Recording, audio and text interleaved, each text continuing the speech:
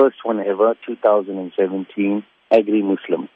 Very, very exciting. In Camperdown, variety of store holders and food vendors and tons of fun-filled activities all day long.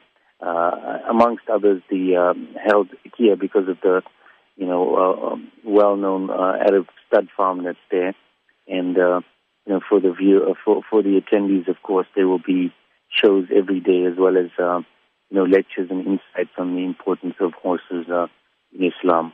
So what emphasis would be placed on the education aspect, in particular highlighting the importance of slaughtering cattle in a manner that it's supposed to be handled, if I could say?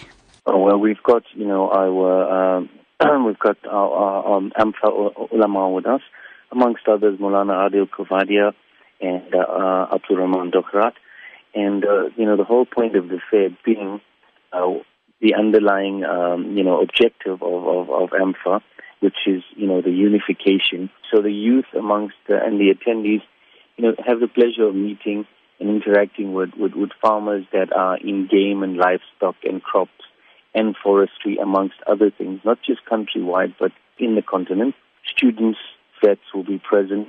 And then, in the industry itself, the individual sort of stakeholders, for example, in cropping, I would have my seed guys and fertilizer, sprays, fungicide guys there, holding lectures and wanting to interact, as I said, with attendees, with the students particularly. Anyone who's interested in agriculture and being a part of AMFA, as well. Whereabout is the fair expected to take place exactly? The fair is taking place at Tommy's Arabian, which is the exact address of which is D234 Camperdown. So it's Rural Road 234.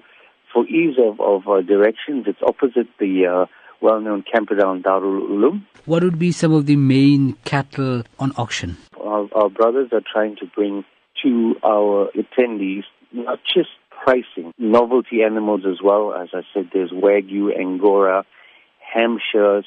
There's going to be camels present, but so size and quality.